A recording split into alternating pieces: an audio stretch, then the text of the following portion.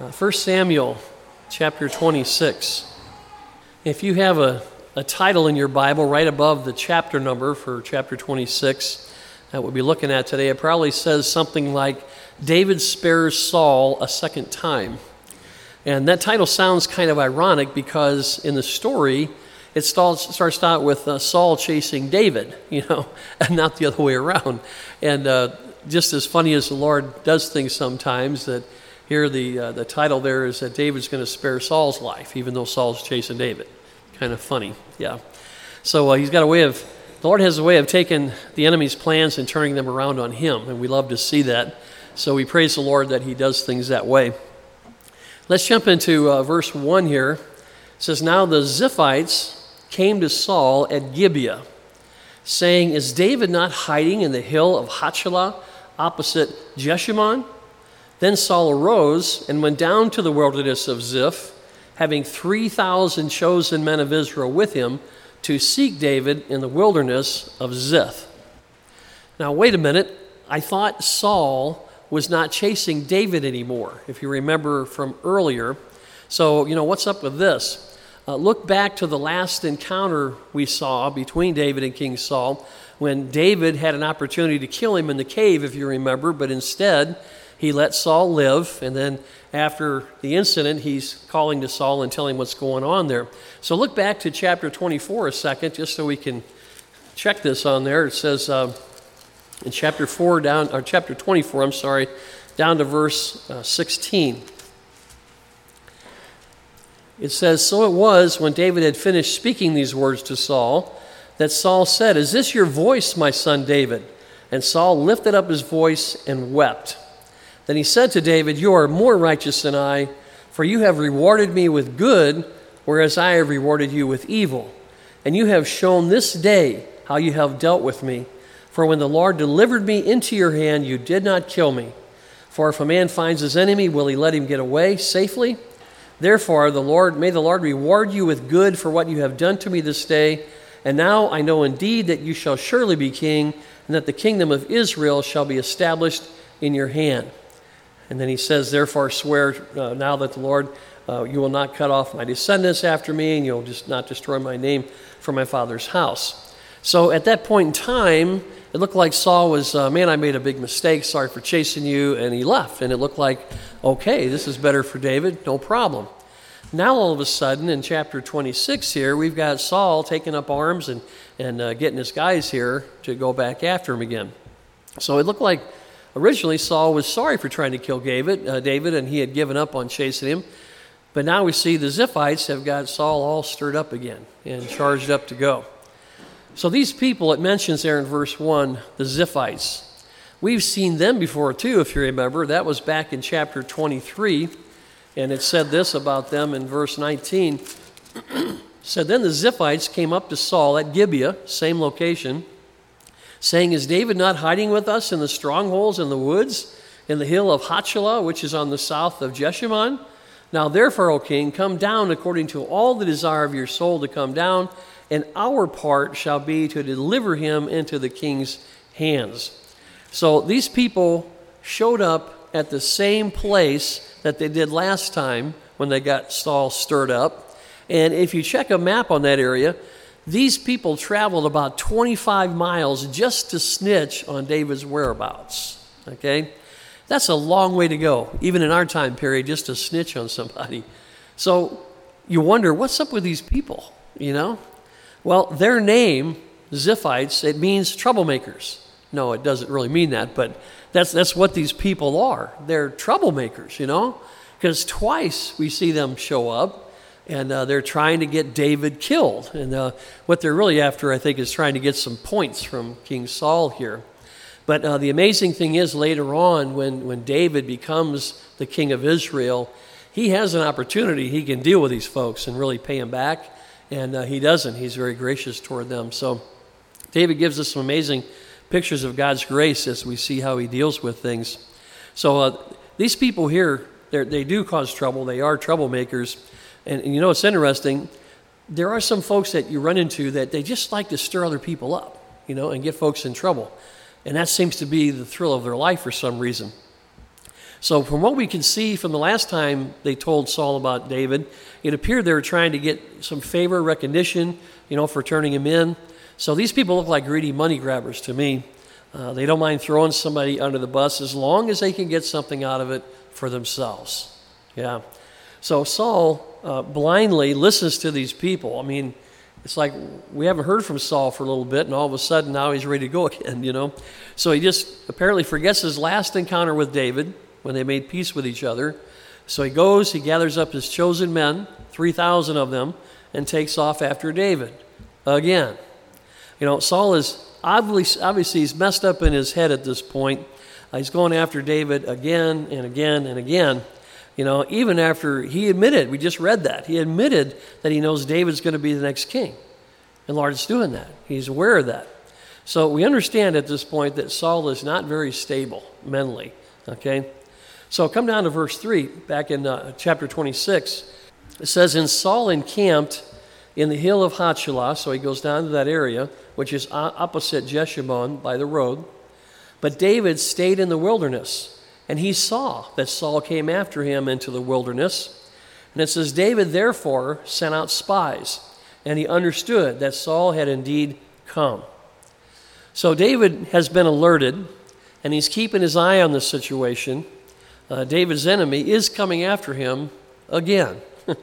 And David's probably thinking, this is getting old. I thought we were past this. Why is this happening again? And I think the answer to that question appears to be because the Lord is not done testing yet, David. You still have things that he wants to go send you through to prove you to be the next king of Israel. So we get a good lesson on this. We have an enemy too, the devil. And he is relentless too. He may take a reprieve for a while, but he will be back because he is relentless.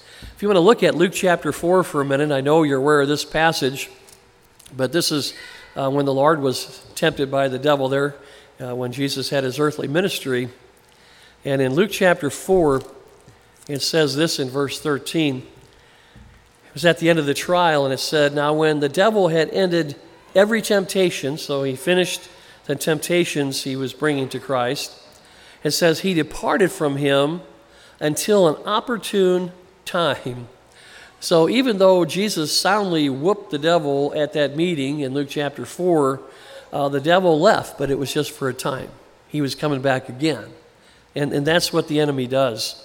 So we need to be aware of that we have an enemy. He's going to be relentless too, and we just need to keep our guard up. So David, he's learning that along the way, that you just can't stop being alert because the enemy may be coming at any time. So back in our passage in 1 Samuel 26, if you look down to verse 5, it said, "So David arose, and he came to the place where Saul had encamped. And David saw the place where Saul lay, and Abner the son of Ner, the commander of his army. Now Saul lay within the camp with the people encamped all around him." So this is at night when they're bedding down and going to rest, and probably the next day take up the hunt again. And Saul is in a very secure place. He's basically, from the description you see there, he's basically in the center of the camp, and his soldiers were surrounding him. So the idea there is if you want to get to Saul, you're going to have to get through every one of these guys first before you get there. So it's a good strategy, a good plan, that he's protected here. And humanly speaking, he's about as safe as you could be at that time. But when you're not on God's side, then all your preparations and all your precautions really don't amount to much. And we'll see that in a story here. So verse 6 goes on. "Then David answered, and he said to Ahimelech the Hittite, and to Abishai the son of Zeruiah," these are the guys that are closest to him here as soldiers. He's the brother of Joab. And here's what he said, "Who will go down with me to Saul in the camp?" And Abishai said, "I will go down with you." So David asks, if any of his soldiers want to go down to Saul. And notice that he doesn't just say go down to the camp, but he's talking about going right up to where Saul was sleeping, because he said coming to Saul. And like we said, he's fully protected. He's got all these guys all around him. So David's asking, who wants to go down there with me? We're going to go right in the middle of this, okay?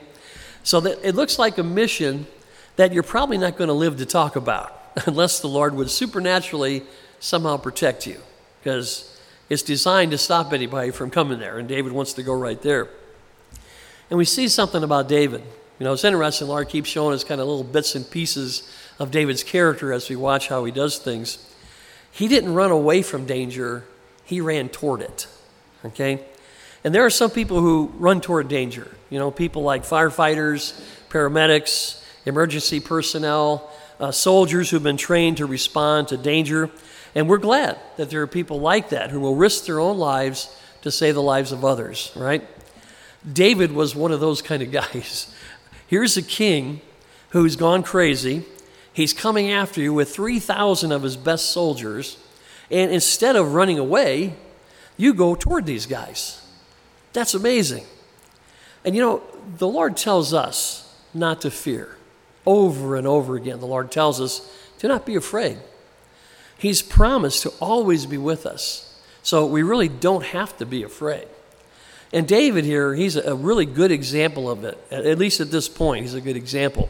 He's going to have some problems later on, but in this situation, it's like, you don't see an ounce of fear in this guy. It's like, I just need anybody who wants to go with me. One of you guys, that's good, let's go. It only takes one other guy, and we'll march through these 3,000 guys and just walk up to King Saul, okay? Yeah, what faith he's got at this point, huh? Verse 7 goes on. So David and Abishai came to the people by night, and there Saul lay sleeping within the camp with his spear stuck in the ground by his head. Remember that spear? He's always got it close by, and talked about the danger of having a crazy guy with a spear. Well, he's got it right next to his head, and Abner and the people lay all around him, and Abner's his general, basically. It says, then Abishai said to David, God has delivered your enemy into your hands this day. He says, now therefore, please, let me strike him at once with the spear, right to the earth, and I will not have to strike him a second time. So Abishai realizes that God has intervened here, and he's delivered Saul into David's hand. Okay? He knew that there was no way they could get this close to Saul without at least one of his soldiers or his big commander Abner waking up. So Abishai also knows that David would probably not kill Saul. That's why he's asking, would you let me do this? Because you remember last time, he saw that David had great respect for Saul because he was God's anointed king of Israel. And he's thinking, I know David's going to not want to do anything here, but we're here and we can take care of this right now. So Abishai just about begs David to let him finish this thing by killing Saul himself. He even explains how easy it would be and how thorough he would be at it. He wouldn't need 3 strikes or even 2 strikes. 1 strike would do, right? Abishai was probably thinking, look, it's a miracle that we're this close to victory. We're just a few feet away. And it's the second time the Lord gave us a chance like this. So we can't expect a third opportunity like this one. Let's just get this over with here and now, please. So this guy Abishai, he's playing the part of the tempter. And what a temptation this would be. I mean, think about this. Saul admitted last time that he was wrong for seeking to kill David, and he appeared to stop coming after David, right, for good. But then he wakes up one day, and he decides to put David back on the bad guy list. So he theoretically, he gets out all the wanted posters back out of the trash and rehangs them again and starts the manhunt all over. So how many times is the same thing going to happen? You just can't trust Saul, to ever really give up on this thing. And then on top of that, you have this trained soldier, Abishai, who volunteers, to take him out with one blow. You just say the word, and this is all over. What a temptation, Put yourself in David's shoes. All the pressure could be over in just a moment here. There are times like this, when we have a choice, you and me, between taking the easy way out, by that temptation we're hearing, or continuing to trust the Lord and do things his way, even though we know that choice is going to involve a much harder way to go. David shows us a great example here of doing things God's way and just trusting him for the outcome. Remember, when we trust the Lord and we do things his way, we end up with a testimony. If we do things our own way, we miss the opportunity for seeing the testimony. There's no testimony on that side of things. So let's look at verse 9. But David said to Abishai, after this amazing offer and amazing temptation, David says, "Do not destroy him, for who can stretch out his hand against the Lord's anointed and be guiltless?" So not only does David not kill Saul, but he doesn't allow Abishai to do it either. And he explains why this would be the wrong thing to do. First, he said, you'd be coming against God's anointed. He continues to call him God's anointed. And we may not like God's choice for who he puts in leadership, but we had better acknowledge that it was God's choice to put that person in that role. The Bible tells us in the book of Daniel that the Lord removes kings and he raises up kings. And the Lord repeats that theme through the book of Daniel over and over again. Then if you want to look at Psalm 75 with me, this is another passage that shows us that same principle. And these are good things to be aware of, that the Lord lets us in on why things happen the way they do. Because sometimes you look and say, how did that guy ever get in charge? And the Lord says, I did that. I had a reason for it.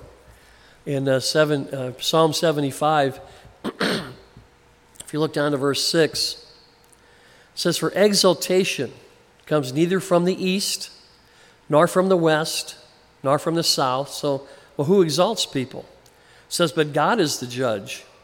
He puts down one, and he exalts another." And that's the passage we read earlier when we started this morning. So the Lord makes that call. And when he puts people in charge, he has a reason for it. We had our last president who seemed to do a lot to try to come against our nation, do things that were destructive and pull things down. And we're still suffering repercussions of some of the things that were done back then. And we may have scratched our heads and said, why in the world would that happen? But then you step back and look, our nation's been doing some wicked things for a long time. We've been killing babies by the droves and haven't stopped as of yet. So for the Lord to put someone in charge to say, hey, if you guys want to destroy your future, I'll help you with that. We can't argue with that, with the Lord doing what he does. So like in David's case here, he clearly understood that Saul was only in leadership because God had put him there. And man, that's hard to live with, when the Lord allows an ungodly person to be in charge. But we need to respect God's choice. He has a reason for everything he does, even though we may not understand it at the time. And secondly, David brings this up in verse 9 too. He says, who can stretch out his hand against the Lord's anointed and be guiltless? David says if a person comes against the Lord's anointed, then he will bear the guilt for that in the eyes of the Lord. So he's saying, this isn't just a matter of killing an evil king. It's not that simple. There's guilt on the other side of doing such a thing. So I appreciate David's wisdom in looking what would happen down the road. He's thinking, if we do this, we're going to get the guilt. That's what's coming down the road for us. We're not clean on that one. We're not going to be appreciated by the Lord and say, good job, guys, you did a good job here. That's not the Lord's point in allowing this, and David knows that. Many times we're tempted to do something that goes against God's will, and we don't take time to stop and think about, what is this going to cost us down the road? So I'm thankful David pulls that out. He didn't want to live with the guilt of killing God's anointed king. He knows God's going to put some guilt on you for that. So what a great respect David had for doing things God's way. And if our nation held the things of the Lord in such high honor as David did, we'd be living in such a better society than we see today. We'd have much more peace, much more respect for people, much less crime, much less murder. It'd stop the murder of the unborn altogether. Who wouldn't want to live in such a beautiful environment, The world is going to get to see such a place when Jesus comes back and sets up his millennial kingdom. And you and I are going to get to see that too, being in Christ. Because the Bible says that we'll be ruling and reigning with him in our glorified bodies. So we really look forward to that day where we get to see what this world could be like if Jesus took control and said, this is the way it's going to be, guys. We're going to do things right. We're going to do things that are pleasing to the Lord. We're going to stop harming each other. And we'll get to see that. That'll be pretty cool. So verse 10 goes on. David said, furthermore, as the Lord lives, the Lord shall strike him. He's talking about King Saul. He's going to take care of this. Or his day shall come to die. He'll live until he dies of old age and it's his last day on earth. Or he shall go out to battle and perish. So he's saying there's some options here the Lord could take in taking him out himself. He could just have the guy die. I mean, look at Nabal. The Lord just took him out. It was over for the guy, right? We saw him in the story before. He said he could send him out to battle and he could get killed there. So the Lord has a way of dealing with him, and David's very willing to leave that in the Lord's hands. So David said, God's alive. He starts by telling him that, and it's totally up to him to decide when and how King Saul should die. You know, David shows a great example here of just trusting the Lord. You know, if we trust God enough to just let God do what God says he will do, what a burden is lifted off of us. It's amazing just how many times we are tempted to play God and just take things in our own hands. And how much grief we could avoid if we just got out of the way and let God do his thing. Verse 11 goes on, the Lord forbid that I should stretch out my hand against the Lord's anointed. So David is asking that the Lord wouldn't even allow him to do such a thing. And what a great prayer for us, you know, before we take things in our own hands. Say, Lord, please help me stop before I cross a line and do something when I'm trying to do your job rather than just allowing you to do what you're going to do. That's a great prayer because you're saying, I don't want to bear that guilt down the road. I don't want to live with that. So, Lord, please stop me before I do something foolish here. And you notice, too, that David continues here to call Saul the Lord's anointed. I wonder how many times David had to keep reminding himself of that fact during the 10 years when Saul was hunting him down. You know, and we may need to keep reminding ourselves of the truth of God's word concerning our situation. There's absolutely nothing wrong with reminders. So don't ever say, oh, I can just stop that. No, you need to keep reminding yourself of what the Lord said.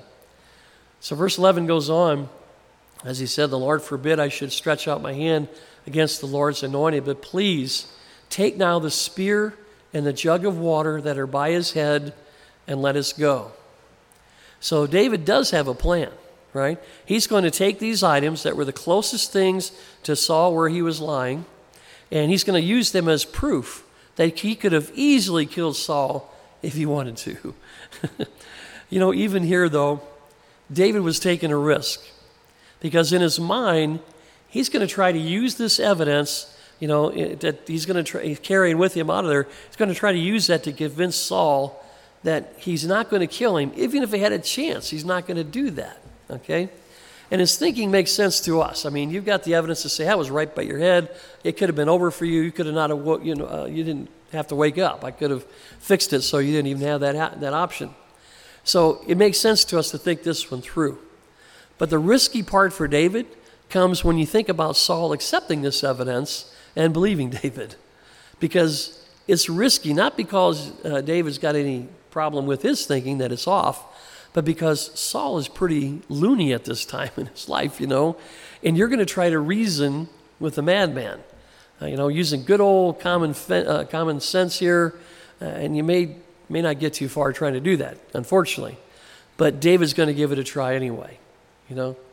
I'm sure you've tried this before too, try to reason with somebody, and they already got their mind made up, and they're already doing their thing, so no matter what you say, you can talk for hours, and they're not going to budge, right?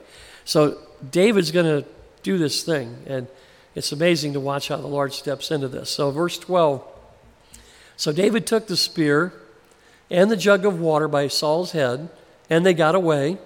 So they climbed back out of those 3,000 men barrier that was there, and no man saw or knew it are awoke, for they were all asleep. And look why. Because a deep sleep from the Lord had fallen on them. So the Lord lets us in on a big secret here.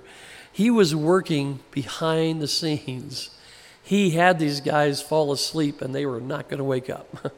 He sent an anesthesiologist there to knock these guys out for a while David was able to walk right in there, right?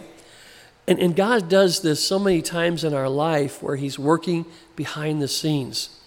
I think it's going to be interesting in eternity when the Lord shows us how many times he had our back because he was working behind the scenes and we didn't even know he was doing that. I think it's pretty cool here too, how the Lord shows how thorough he was in keeping David and Abishai safe. It says here that nobody saw what happened and even knew about it, so they didn't even know what happened, or even woke up. Nobody even woke up. So can you imagine? There wasn't even anybody stirring from their sleep, and looking over at him, maybe sleepy-eyed and groggy. Nothing. God is so amazing that there wasn't going to be one person who even saw this. So in their mind, they laid down, Saul is secure, there's no problem here. And when they woke up, all of a sudden things are missing. How did he do that? He must be a magician or something. How did he get past all of us? Can you imagine what these guys were thinking? So in what the Lord's doing here, he's trying to show a few things. One, he's letting Saul's soldiers know that God can override anything they can come up with to protect their king, right? He's in charge, and you can do your best as a human to try to do this, but it doesn't make any difference. It kind of reminds you when they tried to seal the tomb where the apostles couldn't come and take Jesus' body, right? They thought, we'll just put a guard around him, and there's nobody going to get through the guard. It only took a couple angels to shake up things a little bit there, and all of a sudden, God's in control anyway, right? Secondly, God's letting David know that God was protecting him, and he is going to make David the next king, and God is not going to allow anything to happen that's going to interfere with that. I don't care if it's 3,000 men sleeping around a king to guard him. It's not going to stop God's plan, okay?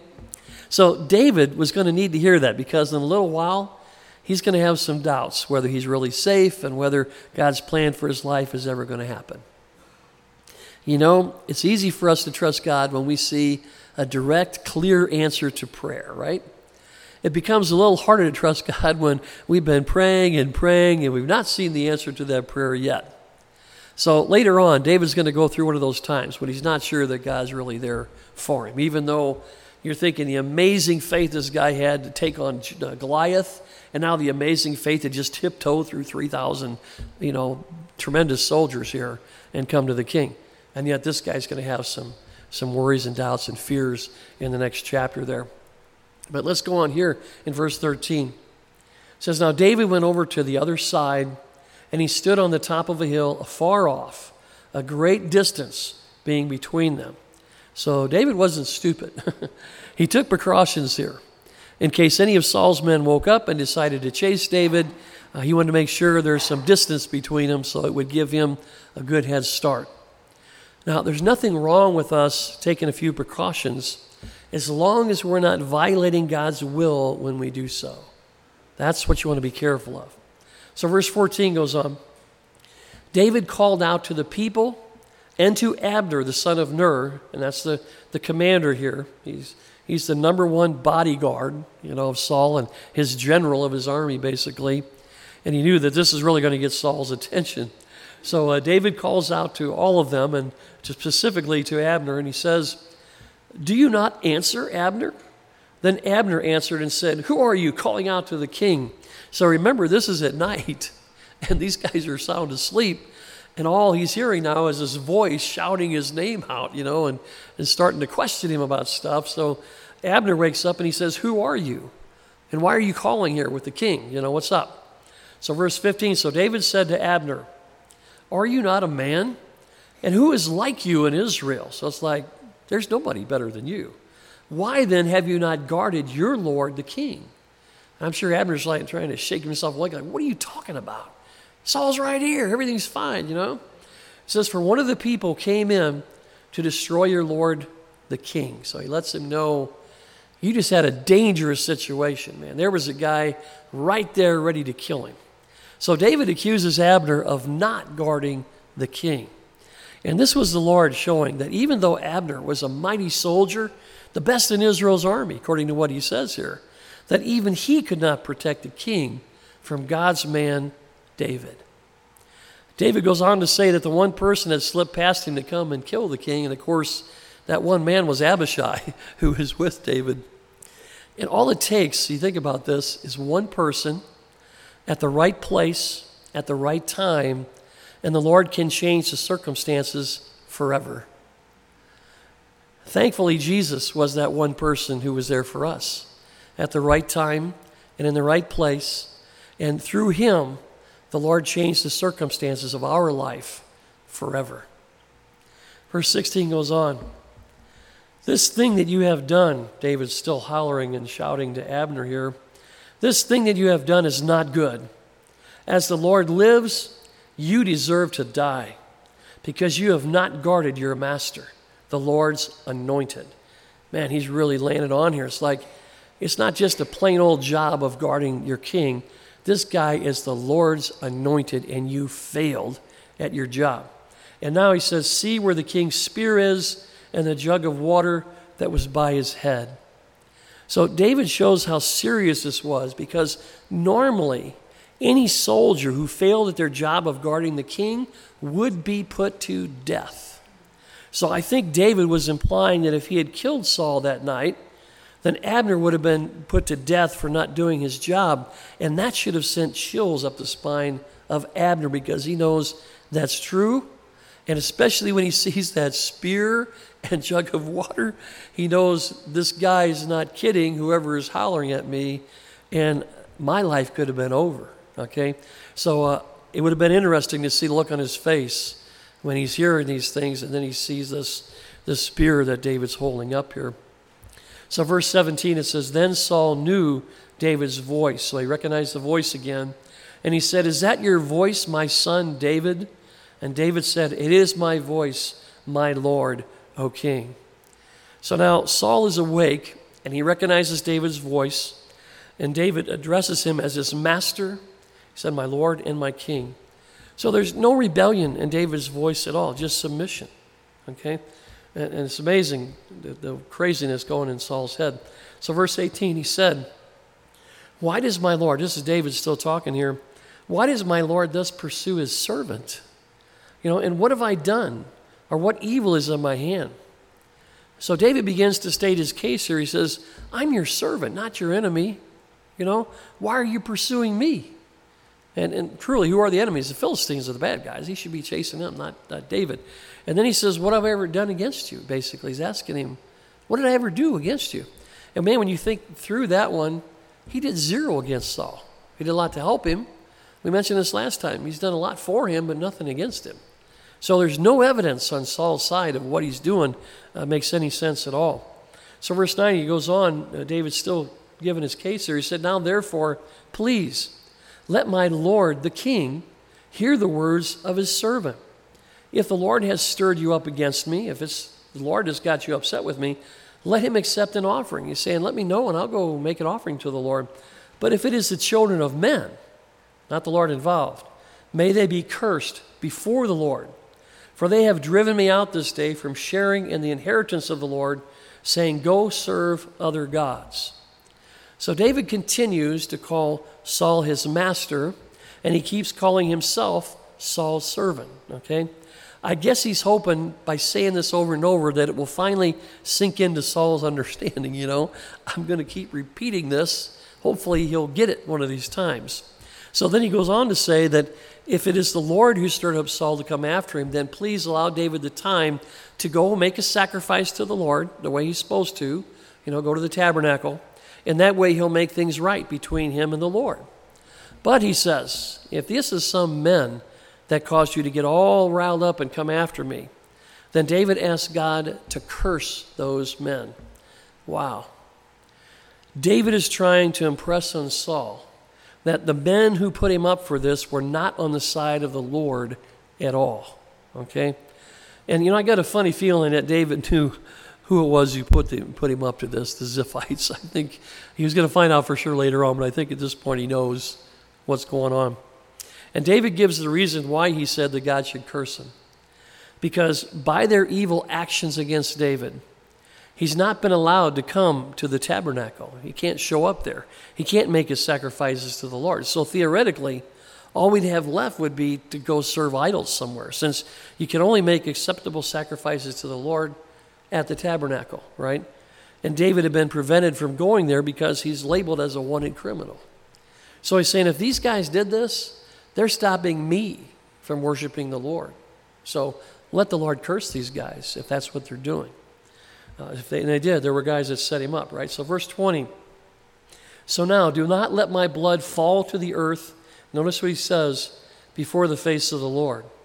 For the king of Israel has come out to seek a flea, as when one hunts a partridge in the mountains. So David goes on to say that if Saul kills him there, it'd be in the full sight of the Lord. That's why he brings that up.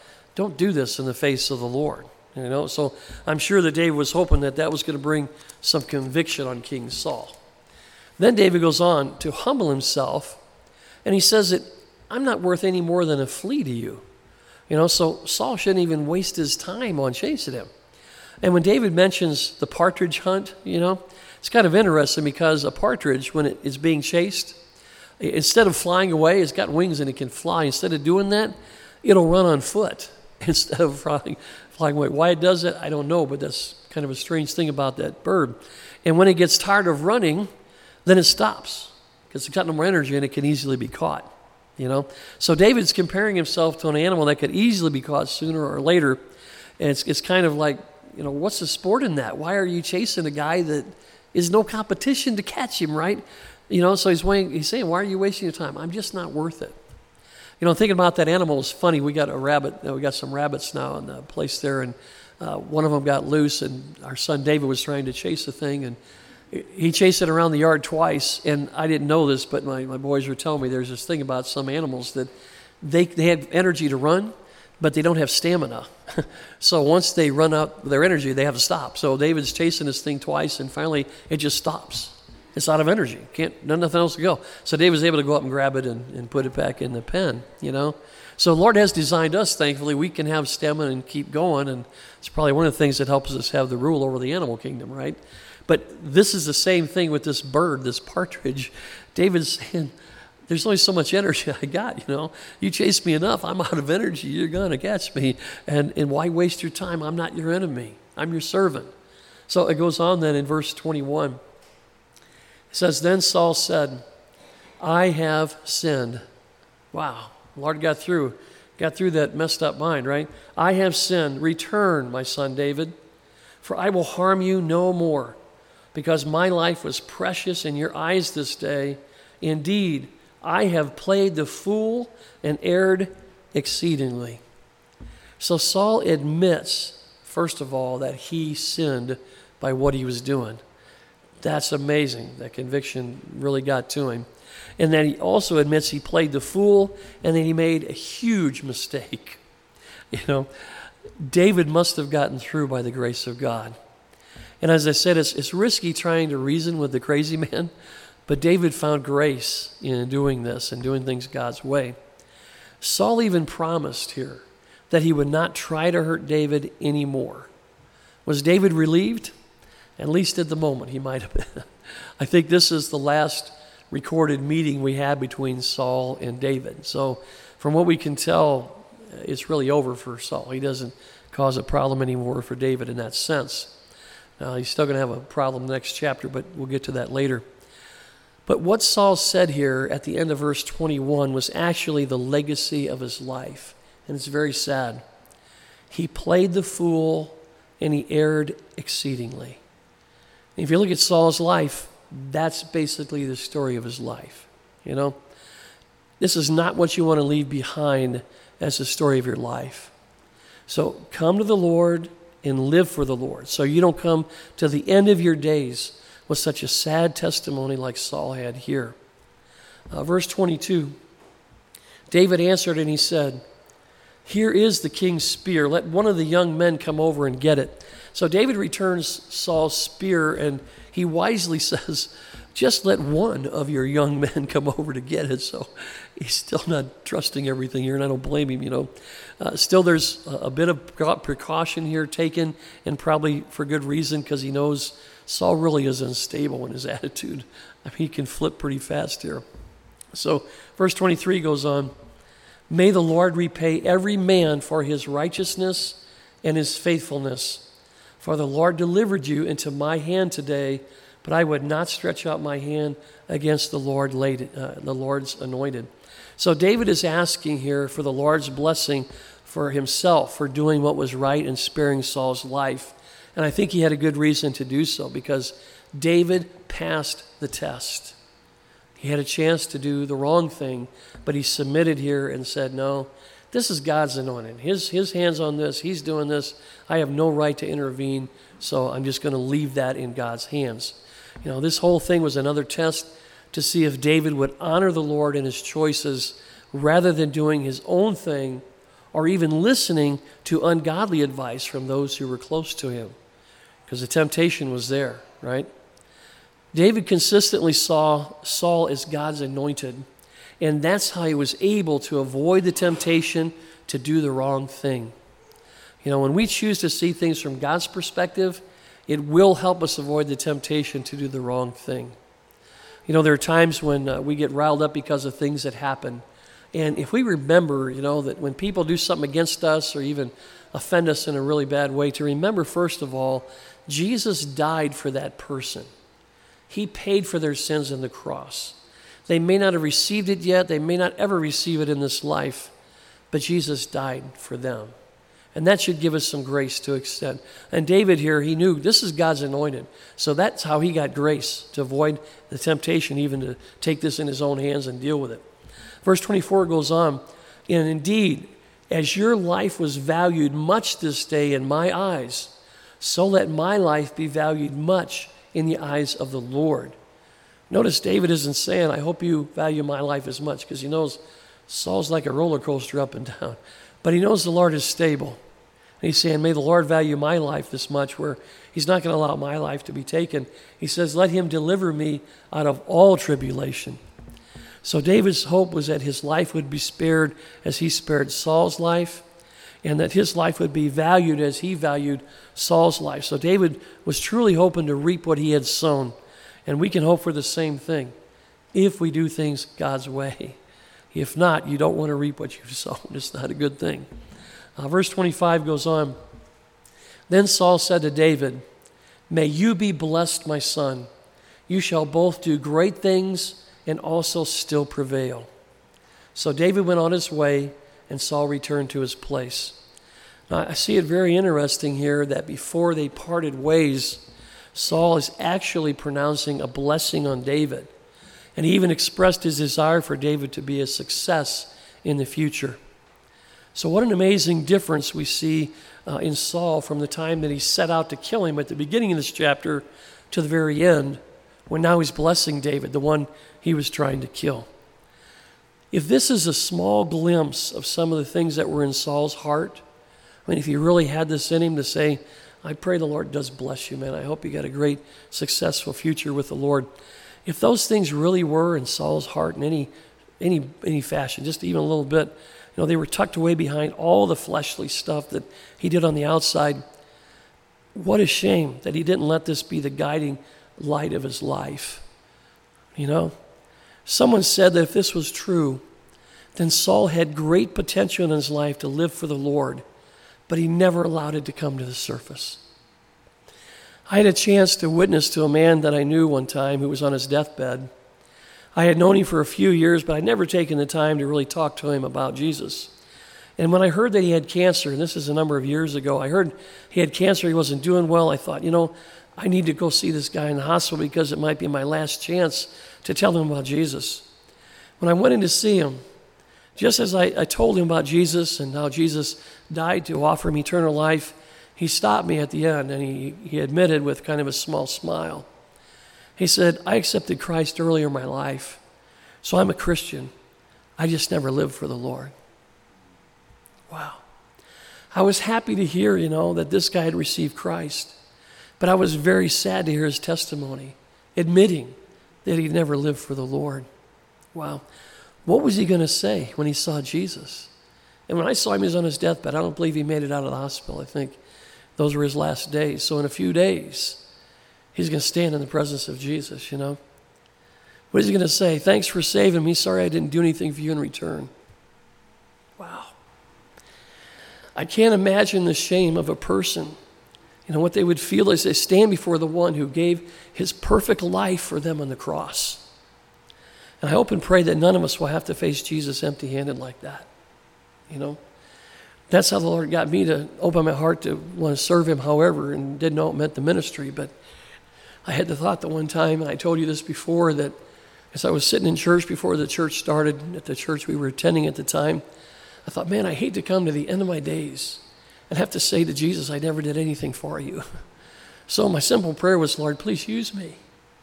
And I had no clue down the road what the Lord was going to do, that he was going to put me in ministry and use our family and everything. I had no idea that was coming. But I'm very thankful for that prayer, thankful for the conviction God gave me.